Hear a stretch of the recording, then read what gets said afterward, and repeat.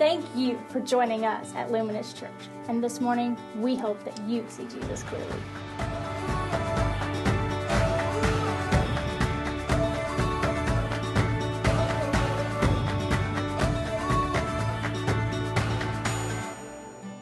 Angela can speak more into that about what they're going to do this week. But, man, we're just so thankful. This is our first female preacher at Luminous Church. Can we give it up? Can I hear the ladies? Yes.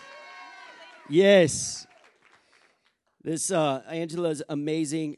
She is so faithful, and I'm just so thankful that she's going to come share her heart with us. And so can we please welcome Angela as she comes up, as she's up. Come on. Come on.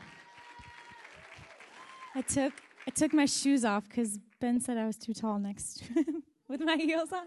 So I took my shoes off. Good thing I'm standing on carpet.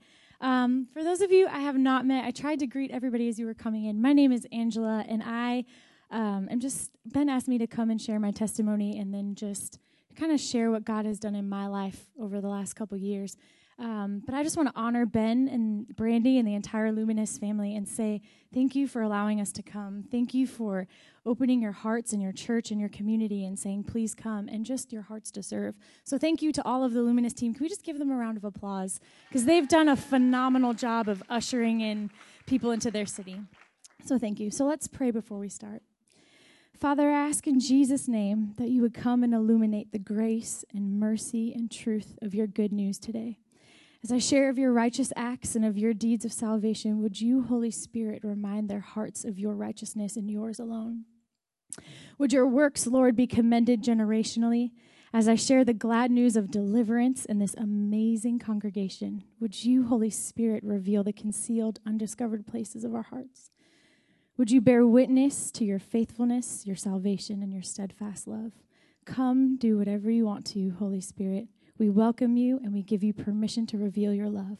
May all of your truths plant on fertile soil in every heart and grow and multiply in your timing. In Jesus' name, amen. Hi, it's weird, like preaching up. Usually people preach down. So I'm Angela, and I'm just going to share my story. And just to let you know, I'm probably one of the only Yankees in the room. I hail from right outside of Boston, Massachusetts, in a town called Framingham. And I grew up. My parents wanted me to grow up loving diversity. So I grew up in a predominantly Hispanic neighborhood, and fluent in Spanish. And the amazing thing about that was I really thought I was Latina until I was 12. Not joking. I learned how to cook all the food, and I looked just like them until I colored my hair a little bit lighter, and I think my green eyes might have given me away a little bit. But I grew up really loving other cultures and really not liking mine. But that's a different story. But my parents wanted me to appreciate diversity, and with that, I grew up in a community, not in poverty, but just kind of in a low-income area, and I grew up around other families, not mine, and my dad, my parents, we grew up Roman Catholic, so I was really good at, like, going to church on Sunday and just hanging out and following all the rules. And then on like Monday, Tuesday, Wednesday, Thursday, Friday, Saturday, I would do whatever I want. And then I'd come Sunday and I'd be that good little girl. And then Monday, Tuesday, Wednesday, Thursday, Friday, I'd wrestle with the same things. But because I was a performer and like wanted to do amazing things, like when I would go into confession with a priest, I would like keep a secret list and I would like check off the one that I already said so that when I went in the next time, it looked like I was making progress and I would just repent for something else. With all of that being said, I am the oldest of 3, and I don't have any pictures of my family because they don't like us taking family pictures, so I don't have any of our whole family together. But when I was around 9 years old, my dad walked out on my mom, and they never got divorced because when you're Catholic, you don't really get divorced, you just separate. So my dad went to Nashville, and my mom stayed with us, me, my brother, and my sister. My mom was pregnant with my sister, so my sister and I are 10 years apart. And right around after my dad left, I'm just going to be really transparent, so just be ready because there's a lot of heavy stuff coming. When I was 12 years old, I was molested and continuously abused by people in my family, men that would come in and try to help my mom and yet hurt everyone in my family. And that really left me in a place of shame, a place of guilt, a place of condemnation. I felt like I was dirty. I felt like I had done something wrong. And I kept wondering, like, why do I keep attracting this? Like, what is it about me that people just want to keep abusing over and over and over? And that led me to, and I say this kindly, that led me to people who were extremely abusive. One minute they would be super kind and friendly, and then the next minute I'd go home with a black eye. And my mom wouldn't say anything, and my dad wasn't there. And so I was searching for love in all of the wrong places. But I felt like the only way I could get love back was through swimming or through school, because my dad was a swimmer and taught me how to swim. It was like the one thing we had in common. So I decided I'll be really good at swimming and I'll be really good at school. So if I'm good at those two things, Dad must come back and Dad will love me and he'll be proud of me and I'll win his love back. So through that, I became an excellent swimmer. I had Olympic trials my junior and senior year of high school, and I was recruited to swim at the United States Air Force Academy in Colorado Springs. So really smart, really good at swimming. And unfortunately, that school is about 80% men and 20% women. And knowing me and that I just attract abusive people and I attract people that, because I was looking for love in all of the wrong places and didn't know the answer, I ended up, raped. I was passed around by men in the military. And so not that the military is wrong because I love all of my brothers serving, but this was just my experience. So passed around, I was the girl that the lacrosse team would just come in and do things to just because they could, because there aren't a lot of girls at the Air Force Academy, and you really can't fight back when they're 6'3", a lot bigger than you are. So that really, when I say shame and guilt and fear, I had lost my voice. At that point, I felt like I couldn't say anything at all. And I lost who I was, and I lost anything that I thought I could relate to. So all I had left was swimming, and all I had left was school. And then after the Air Force, you get a job, and it's great, and your whole life is set out for you. And I met the most amazing man, and he proposed, and it was great.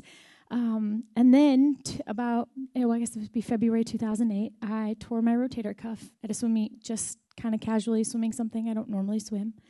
And what ended up happening is because you're at the Air Force Academy, they actually kick you out because you're medically disqualified. So I was kicked out of the Air Force Academy, and in a span of a month, I found out that my fiance was sleeping with my best friend and got her pregnant. So I lost my fiance, I lost swimming, I lost the school that I was going to, I lost my future job.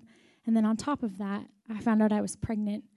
And at that point, I was at probably one of the lowest points of my life and realized I'm actually not worthy to even carry a child. Why would I do this? The father's not going to be in his life. So I decided to have an abortion. So on top of all of the shame, all of the guilt, all of the fear that I had already had, now I would walk around with, oh my gosh, I took someone else's life. And I know there are some girls in here who have gone through this. It is hard because you know deep, deep, deep down you made a mistake. And you made a righteous mistake, and you know in your soul that you can never be forgiven. There's nothing you can do to earn that back. There's no work you can do. There's no thing you can say that can earn that decision back, that can make up for a lot of those things. So after all of that, my mom took me back home and finished my degree in hospitality and event planning, which was the complete opposite of my engineering degree, because I wanted a whole new life. And I was recruited to join Teach for America. And here's the funny thing is I put, when you go to Teach for America, they let you pick all the schools that you want to go to. And I'm like, I want Boston, and I want New York, or I want Rhode Island, or anywhere above the Mason-Dixon line and Sweet Tea and Honey. I wanted one of those places, not the South. And the amazing thing was they put me in Nashville. And you don't really, that was on my, do not send list. And it was on my do not send list because my dad was there. So I really did not want to go to Nashville, did not want to see my dad, especially after everything that I'd gone through. So my mom convinced me, hey, go to Nashville. It's only for 2 years. It'll be great. And I got to Nashville in May. I was about to turn 23. And when I got to Nashville, I started having medical problems, one after another. And by the end of the month of May, I was diagnosed with stage 3 ovarian cancer and just decided, well, what do you do when you have terminal cancer? And I had enough Catholic in me to know, okay, there's a heaven and there's a hell. And looking at the laundry list of my life, I don't know where I'm going. Would Jesus really take me in? What's this heaven like? I don't know. And I would just wrestle, and I would cry at night, and I would say, Lord, please, if you're real, make yourself real, and nothing would happen. Lord, just help wash away my sins or erase things from my past. And I was in denial, I actually did all these bad things, but I was like, oh, I'm a good person. I'm not Hitler, so I didn't kill anyone, kind of. So I would wrestle with it, and I would say, I don't really know. didn't know, but I would see this laundry list. I would see, oh my gosh, I've lied to my parents. Oh my gosh, I had an abortion. Oh my gosh, people molested me. Oh my gosh, I was in this. Oh my gosh, I can't get my life together. I'm hateful. I'm prideful. I'm bitter towards everything that has happened. I'm bitter at the process of getting kicked out. I'm bitter at all of these things that just weigh you down, and you hold on to them and you wrestle with them in your soul. And in October of 2011, the doctors looked at me after my second round of chemo treatment. I was about to start my third. They said, you know what, Angela, you're probably not going to make it through 2012. You might make it to January, but it doesn't look promising. And I broke down. I had no other option. I was in that place where you sit there and you know that there's something bigger than just yourself. You know that in your heart there's a void, there's a hole, there's a gap, there's something. And I had tried to stuff it with all of these things, and I tried to put it in there and like fill my little heart up with all of these kind of things that I thought would fill it up. And yet, nothing. So I sat in my room, broken, empty, desperate, still teaching high school. I was so mean as a high school teacher. I can't believe they let me teach. I was bad. So I was in math class one day, and I had a high school student. She was a senior, and she stopped class. She's very bold, very outspoken. I taught in an inner city high school, so they kind of got personalities there. And she stopped the class, and she said, Miss Reuter, I don't like you. I really don't like you. I was like, this is going to be a great 1.5 hour block. Like, awesome, we're starting this off. She said, but I would hate you if I didn't talk to you about Jesus. And like tears welled up in my eyes, and I crumbled, and I fell to my knees, and I just started crying in the middle of like, let's say I had 33 kids in the class, so 33 high school students, most of them guys, so they're like, why is Miss Reuter crying in the first place? Because apparently I have no emotions. So this is the first time they saw me cry. And she looks at me and she shares the story with me about Jesus. She walks me through Romans 6:23, which says, for the wages of sin is death. And she just walked me through all of these things that you've done with your life is a wage. It's something that you have to pay for. So I'm over here, and I got all of these wages, and God is over there, and I know God's over there because I'm like, well, he's super far away, and he doesn't care about me, and he's absent, and he's just like my dad, and not going to affirm me at all, and I think he's probably angry at me, so he's absent, he's angry, he's not there. So God's over there, and I know God's over there, but I'm over here, and I have dug myself a hole. I have dug myself a hole to the point of death. I'm still getting emotional about the story. Sorry if I cry, guys. And I dug myself a hole, and she said, yeah, but Miss Reuter, there's a bridge that gets you to that side. I said, no, there isn't. There's no way there's a bridge. Like, God is super holy and mighty and all of these things. She said, no. The rest of the verse says, but. And I was like, oh, I like that word. That's a hopeful word. But the free gift of God, the free gift, like something that was given to me just because I don't deserve it, but he was like, you know what, you're worth it enough. But the free gift of God is eternal life in Christ Jesus. So I'm standing on this mountain, for the wages of my own sin is death, and she is walking me through Christ's burial, his resurrection, his walk, and all of a sudden I understand I can stand on this side. I can stand in right standing with the Lord, not because of anything that I did, but because of the free gift of God that had been given to me in Christ Jesus. So I said, yes, I want that, please. There's anything. I want anything that is better than what I'm currently in. So I said yes to the Lord. And I said, yes. I said, Lord, whatever you have for me, I don't care if you tell me to give it up. I don't care if you tell me to walk away from relationships. I don't care if you move me to the other side of the world, which I love. That'd be great. But just take me. Take my heart. Take me. You're going to take me in 2 months anyway because I know I'm going to die. So just whatever you want to do in 2 months, just do it. And that moment of surrender and that moment of accepting that free gift changed the whole trajectory of my life. I started to change. I started getting in the Word. I started praying. I started seeing God start rooting out all of these hurts, all of these pains, all of these wounds, all of these places that went undiscovered in my own heart that I just kept in because I'm a stuffer. I don't really like to talk about things, so I'll just stuff it inside. And he started unstuffing, and there was a lot of crying and a lot of tears. And then in January of 2012, I thought my miracle was encountering Jesus, but then because he's so gracious and so loving, I was miraculously healed January of 2012. I walked into the doctors. You can celebrate that. That's good. Yeah. Sorry, it's so intense. It's a good thing, miraculously healed. I walk into Vanderbilt, and I'm like, they called me, and they're like, Miss Reuter, like, you need to come in because your blood work is coming back weird, and your ultrasound, like, doesn't have any tumors on it, so we think we got you confused with the person after you. I'm like, huh? No, you didn't. God healed me. I had read enough of the Bible to know about the story of the bleeding woman. And I sat there and I went, wow, that's me. Like, I was the bleeding woman. My womb was doing this stuff. And, like, it wasn't even really doing anything. And it was broken and there was stuff in it. And God healed it. Out of a step of faith of saying yes to the Lord, I was miraculously healed. And my whole life changed. One after another, student after student after student came to know the Lord because they would see the testimony. Because I didn't keep quiet about it. After you get healed from something or after God really changes your life, it's hard to just not tell anybody about it. Yeah. So I'd smile and I'd be like, oh my gosh, guys, can you believe what God did in my life today? He woke me up early, and I just wouldn't shut up about it. And one after another, I mean, I taught the kids in the gangs. I taught the kids in MS-13 who are amazing now believers. Like, I taught those kids whose trajectories were to go the same way that mine were. And one after another came to know the Lord. So this was spring semester, so by the end of the year, over 150 students gave their life to the Lord, and then on top of that, their families started coming to the Lord. Because I wouldn't keep quiet, and I wouldn't stay still, and I would share everything that God has done in my life. No area of my heart is untouched by the Lord. There's no area of my life I won't talk about. Everything is out in the open. Everything is in the light, because He's the light giver, and I have no shame when I walk into the light. So I can stand here today and share all of these really scandalous things. These are some of the things in my testimony are very hot topics, very scandalous, but yet the greatest scandal of all is the scandal of grace. Yeah. And I would rather stand on the scandal of grace than stand on the scandal of my past.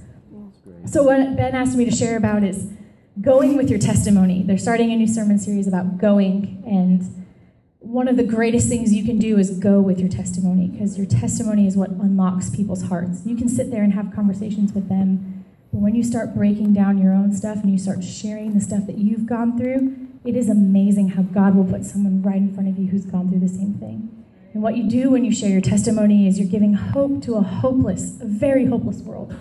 They have no other options. I was so hopeless. I was desperate for another option, but I was too prideful to ask for the other option. So God, in His sovereignty, sent me a really bold high school student to humble me in front of a whole bunch of other high school students. Yeah. So any high school kids in here, y'all are important. You're world changers. Yes. So you know, you will change the world. And you never know who you're going to reach when you share your story. But God reached me. And one of the first things that He shared with me was Isaiah 61. And I feel like this is a commissioning verse for a lot of people. And so it says in Isaiah 61, I chose the Message. I don't know if they're going to put it up or not, but I chose the Message version because I like pictorial language. The ESV is great, the NIV is great, but I like words that paint pictures to me. And so Isaiah 61, verses 1 through 7 says, the Spirit of God, the Master, is on me. Angela, I like to put my name in where it says me. Because God has anointed. Anointed is an action word. Me. He sent, action word, me, to preach, action word, good news to the poor. Heal, that's 3, now 4 action words, the broken. Announce, proclaim, freedom to the captives. Pardon, all prisoners. Proclaim, freedom to the captives. Release from darkness. God has sent me to announce the year of grace. He's called me to comfort all who are mourning, care for those needs who are mourning or grieving in Zion, give them bouquets of roses instead of ashes, messages of joy instead of news or doom, a praising heart instead of one of despair, rename them oaks of righteousness planted to God to display His glory. I'm going to rebuild old ruins, raise a new city out of wreckage, and we're going to start over on the ruined cities, and we're going to take the rumble left behind and make it new, and we're going to renew the ruined cities. Those are all action words. You need a reason to go to action. It's kind of like you need a reason to go to war. You need a reason to go to action. Your testimony is your reason why you go to action. Your testimony is why you are sent to preach. Because like your I think fingerprints are so cool, but like your fingerprints, your testimony is so uniquely made for you that only your fingerprints can reach a certain person. Only your testimony can reach a certain person. And God, in His love and His grace, is so amazing that He will put someone right in front of you, and your story is going to speak to them in such a way it's going to change their life. We need to know that our testimony brings victory, our testimony brings hope, and it brings the kingdom of God wherever we go. Yeah. But before you can do all of that, you need to understand that God's going to heal all those places. I don't want to miss the moment to say there are a lot of people in here who need healing in these areas. It takes a great understanding of God's love for you to heal all those places in your heart. Because there are things you don't want to talk about. There are things that I don't want to talk about. There are things when I start to get really embarrassed, like I get really red. I don't want to talk about it. But God loves me enough that he came in and he said, yeah, but Angela, I'm redefining that moment. He's our Redeemer. So I'm not defined by rape. I'm not defined by molestation. I'm not defined by being a hussy. I'm not defined by an abortion. I'm not defined by performance. I'm not defined by perfection. I'm not defined by striving for love. I'm not defined by being a victim. I'm not defined by any of these things. The only thing I'm defined by is Christ. He is righteous in me, and I am defined by that. So I can stand here and share my story, and I can stand here and smile at all of the pain that I've walked through, because Christ in me is greater than the world. Christ in me is greater than anything I went through. Yeah. And there's a moment that a lot of people are going to have where you're going to sit down with the Lord, and he's going to say, I want you to talk about this. And you're going to be like, no, I don't really want to talk about it. They're going to judge me. They're going to think I'm weird, and then they're not going to. God put you in that moment to reach that person. And I like to see people as children of God. I love the next generation because they just have this innocence about them that they just hear something and they're like, yeah, let's go do it. Well, you need to see your city like that. Like the people in this room, as adult and as courageous as you are, God sees you as like 4 or 5 years old. And for every person who doesn't know the Lord, I see him loving them in such a way that he puts out an amber alert to every person. There is an urgency, there is a need, and there is a calling to say, that's my child. That one's missing, and I want her back. I want her back right now. And he's going to send people. And he's going to send people. He's going to send people like you. He's going to send people like me. He's going to send people like your kids to go because they're children. And when you see this commission and you see that you're sent, you see that you're called to preach, you see that God is telling you to heal, he's telling you to announce, he's telling you to pardon, he's telling you to proclaim and release and send and announce and comfort, care, give, praise, rename, rebuild, raise. That's a lot of things that you can do when you have the confidence in Christ to go out and share your story. So with all of that, I like to share stories of like things that I get to do on the mission fields because I am a missionary. And my heart is really for the donkeys. I love those people who nobody else really wants to love. I love the people who are so broken, so hurting that they'll like, when you go to hug them, they'll stand like this, and then they'll be like, why are you hugging me? Don't talk to me. Or they won't say anything at all, and they'll like intentionally remove themselves from situations. And every time I see that, I just think, God, they're hurting so much like I did. They're such a broken, hurting child of your kingdom, and they don't know it yet. And I just sit there and I'm like, wow, I was so desperate to hear the gospel. I was so desperate to hear that there was another way out. So are they. And God is giving you eyes to see that. He's giving you ears to hear that. You see those people, you see all the people like this, and then you're like, I don't really want to talk to you. You're weird. Go up to them. You have the kingdom of God inside of you. Stand up. Go see them. Go hug them. They need that love, and they're going to need it unconditionally, and it's going to hurt, and it might be messy, and it might break a couple rules or people's rules. But when you start loving those people into the kingdom of God, that's when revival starts happening. That's good. And I think as you start reflecting on your own story, because I think God is speaking to a lot of people right now of undiscovered areas of their own lives, he's going to send you to those people. The reason why you walk through stuff is so that you can go back and say, I'm going to set this captive free. Oh, I love looking at girls who are wrestling with abortion and say, oh, I know where you're at. I know exactly where you're at. I'll cry with them. It says that we're supposed to mourn and grieve with those who are mourning, and then we're supposed to praise them and bless them and give them a garment of praise. So I love sitting in front of a 13-year-old girl who's pregnant. Her name is Julissa. I love sitting in front of her and saying, oh, it's so worth it to have this baby. I know right now it doesn't seem worth it, but there is a King of Kings and a Lord of Lords who divinely assigned this baby. And you're called to be her mother, and you're called to birth this baby, and I'm going to walk it out with you, and it's going to be messy, and it might not be convenient for me, and it might push me out of my comfort zone, But I am convinced that a lot of people had to get pushed out of their comfort zone to come and tell me the gospel. It's not easy to look at a teacher who's older than you and say, hey, I hate you. I'm sorry, I don't like you, but I would hate you. That takes a lot of getting out of your comfort zone to do that. And so, while I'm on campus, and I know we have missionaries in here, we have first-time people, and I'm speaking a lot to our 10 Days team this week, but also you guys as a family unit here at Luminous. As you begin to really see Christ heal and redefine your story, you're going to start seeing your story in other people. You're going to start walking around and you're going to see, oh my gosh, she's cutting.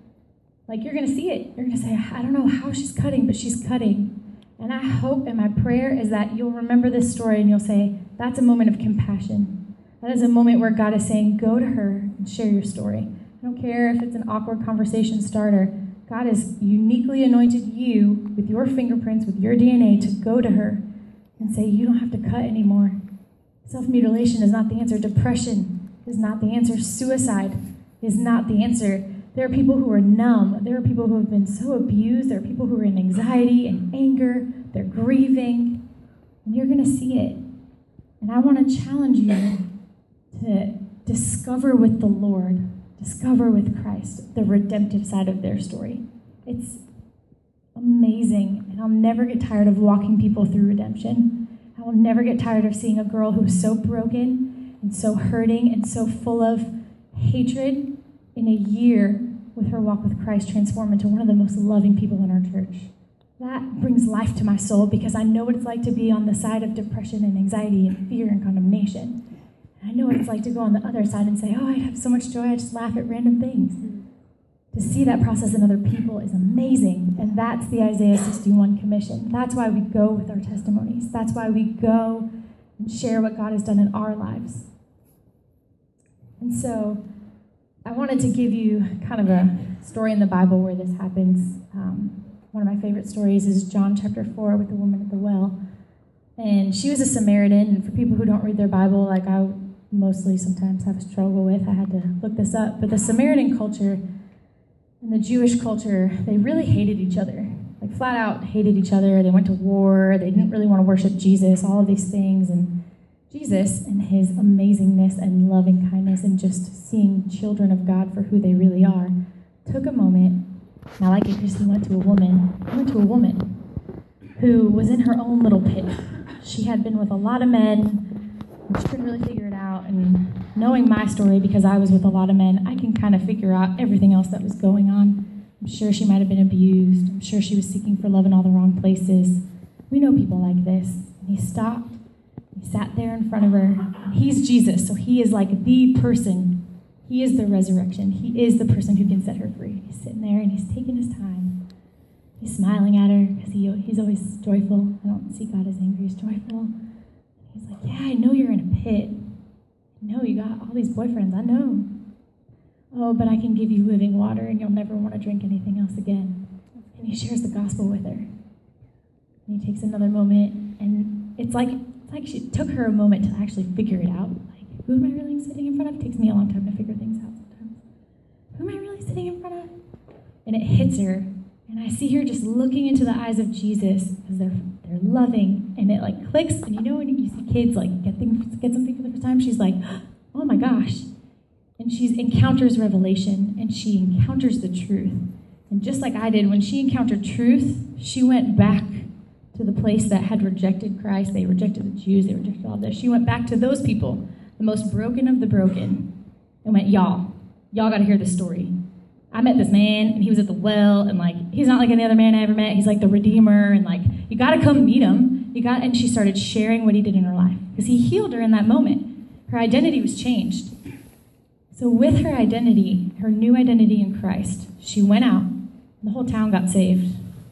It's pretty awesome. Because she had the confidence in Christ and the understanding of who he was in her soul, in her heart. He healed her.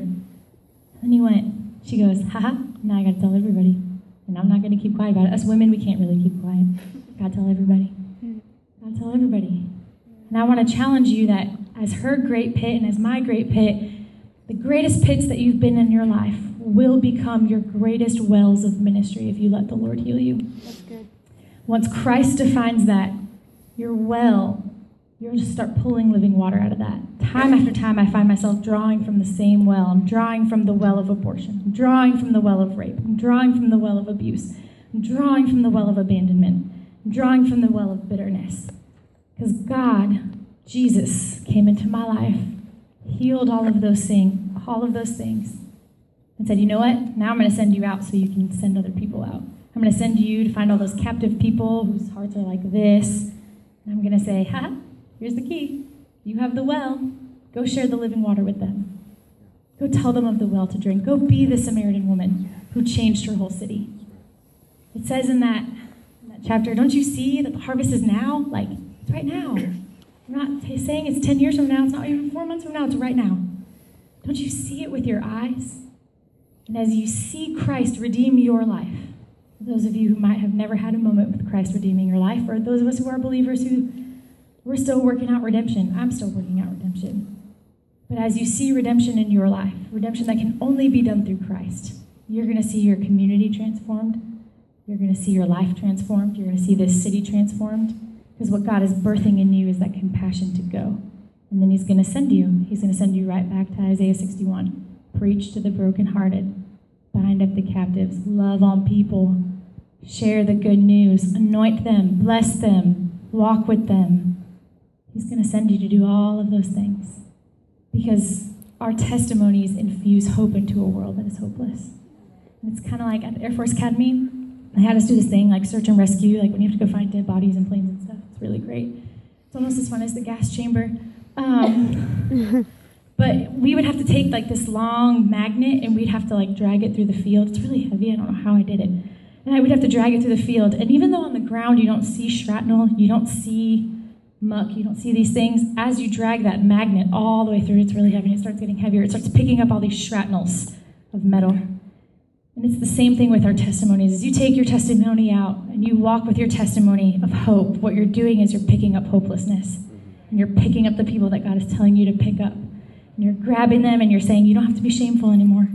You don't have to grieve. You're not prisoned. You're not desperate. But I have hope. And I have hope and you can have hope because if God did it for me, he's going to do it for you. And I want to just say, sharing your testimony is a catalyst for revival.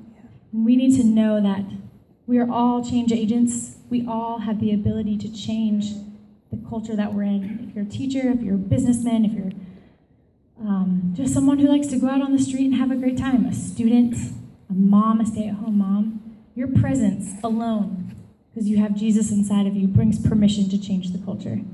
I don't even need to say anything, and people talk to me on the airplane. I don't need to say anything, and people will walk up into restaurants, and they'll say, there's something like light about you. Yeah, it's Jesus. Let's talk about it. There is something different about me, and I'm not ashamed of it. I'm going to talk about it, because I love Jesus. But what they see in that moment is they don't see you, they see Christ in you. And Christ is drawing them to you. So take that moment, take that extra 5 minutes or 2 hours, and sit there and say, oh my God, you were drawn to the light. Like, let me tell you about the light. Let me tell you about the one light. You're like a little mosquito right now, and like you're drawn to the light, and it's so great. Let me tell you about it. And then they're going to become a light, and they're going to see the same thing happen, and they're going to come back, and they're going to be like, oh my gosh, I won't believe it happened. This random person stopped me at Starbucks and like totally gave his life to Jesus in line because I was a light. Yeah, you are. It's going to happen. It's going to happen. So the final thing I just want to leave you with is that sharing your testimony has an eternal ripple effect. And it's funny how I don't know how Ben found out about my testimony, but it's amazing how when you share your testimony and you share what God has actually done in your life, it ripples out. I live in Nashville. I really never wanted to come to Texas ever. I love Texas now, but I didn't want to come originally. But somehow my testimony rippled out, and someone heard about it. And they said, you know what, you need to come and talk about it. Okay, cool. But when you share your testimony, when you actually share what God has done in your life, there's a ripple effect that doesn't affect just the people around you, but it affects eternity.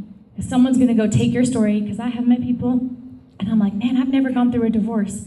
But I know someone who God totally redeemed their marriage, and I'm going to take someone else's testimony and totally plant it into that situation and say, but I know the God of hope, and And he's done this, and I know people that he's done it to. And you're sharing that story, and what happens is there's an eternal value to that. Someone gets saved. Someone gets healed. Someone encounters Jesus for the first time. Someone who was contemplating abortion decides not to have it anymore because they heard one testimony of hope. Because when you have the courage to share and the boldness to share, God's going to send you to the hopeless. He's going to send you to the broken. And he's going to say, you're going to reap an eternity here. You're going to reap a harvest right here in front of that moment. So, can I just pray over you? Okay. So, Father, I just pray for two groups of people. The first one is the people who just are desiring that you would come in and heal those broken places. Father, I pray that there would be courage right now to just be transparent in your own heart. And I ask, Lord, that you would just smile. That people would begin to feel the warmth of your smile and your love as a happy and